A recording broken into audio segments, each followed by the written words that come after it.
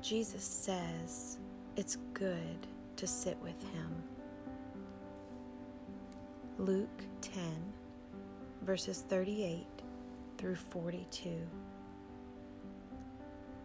Now, as they went on their way, Jesus entered a village, and a woman named Martha welcomed him into her house.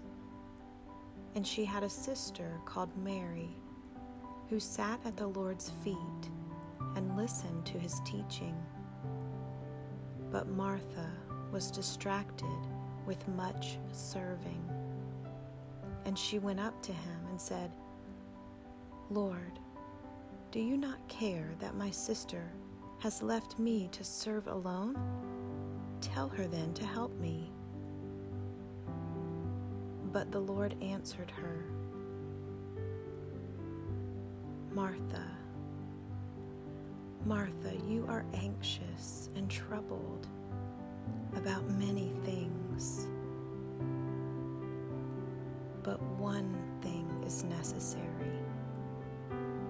Mary has chosen the good portion, which will not be taken away from her."